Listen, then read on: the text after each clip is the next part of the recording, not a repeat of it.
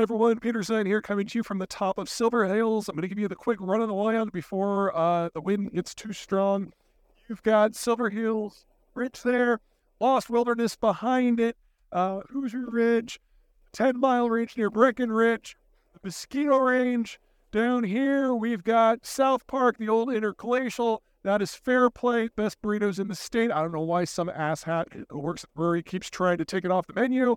And then the Southern Front Range, which Southern Front Range really doesn't have all that many really tall points except for this guy, which of course is the mighty Pikes Peak. Okay, now I'm going to move over here to a shelter so I can talk to you out of the wind about aliens. I have been a little disturbed by how many people have written in asking me for comment about all this new stuff that's going on with UFOs, or I guess the new acronym is UAPs. I'll tell you what I know, which is nothing. I'll tell you what I think.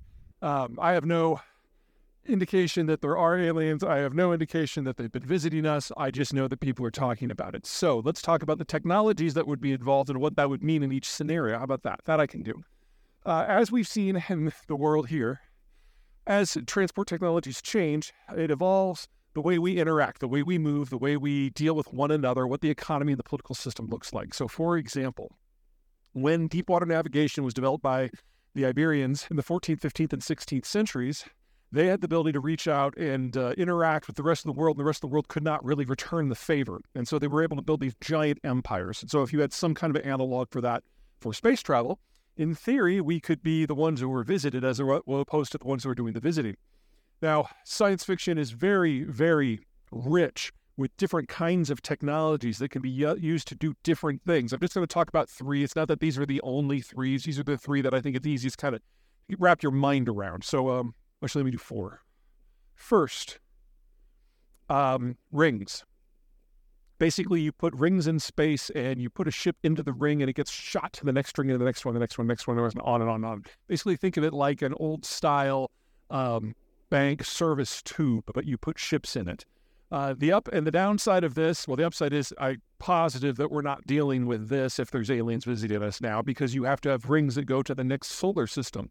So you will need hundreds of them over light years, and we would see them coming. And if there was ever a problem, you could probably blow up the infrastructure. We're also very glad we don't have that here, because it's not like a road. It's like a single artery. Everyone has to use it. And so whoever built it and controls it and operates it has an immense amount of political and economic power. Builds a very oligarchic system. We're glad we don't have that. Second one, the one that's probably most problematic would be hyperspace.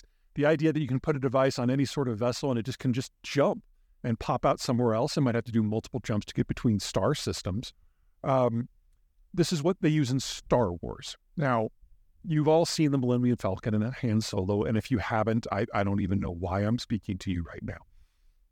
But his ship was kind of a piece of crap, poorly maintained, but it had a good hyperdrive, and that was kind of the point. Anyone can have a hyperdrive. So Star Wars, the political system, flips back and forth between periods of centralization where they try to control everything, and then it all spins apart because they can't, because of the technology. Because anyone can, in their family space sedan, can go to a different star system. If this is what is visiting us, we're going to have some problems, because it's either going to be something like the Empire, where it can be an invasion that can bring literally millions, if not billions of troops, or it's going to be dozens of warlords and hundreds of carpetbaggers who can just get a small cargo ship and pop over here and exploit us. Now, I don't think that's what we're dealing with here, because, well, it would be obvious. If it was the Empire, it'd be a big-ass ship with a lot of troops, and they're not going to be subtle. Even if it's a nice empire, they're not going to be subtle.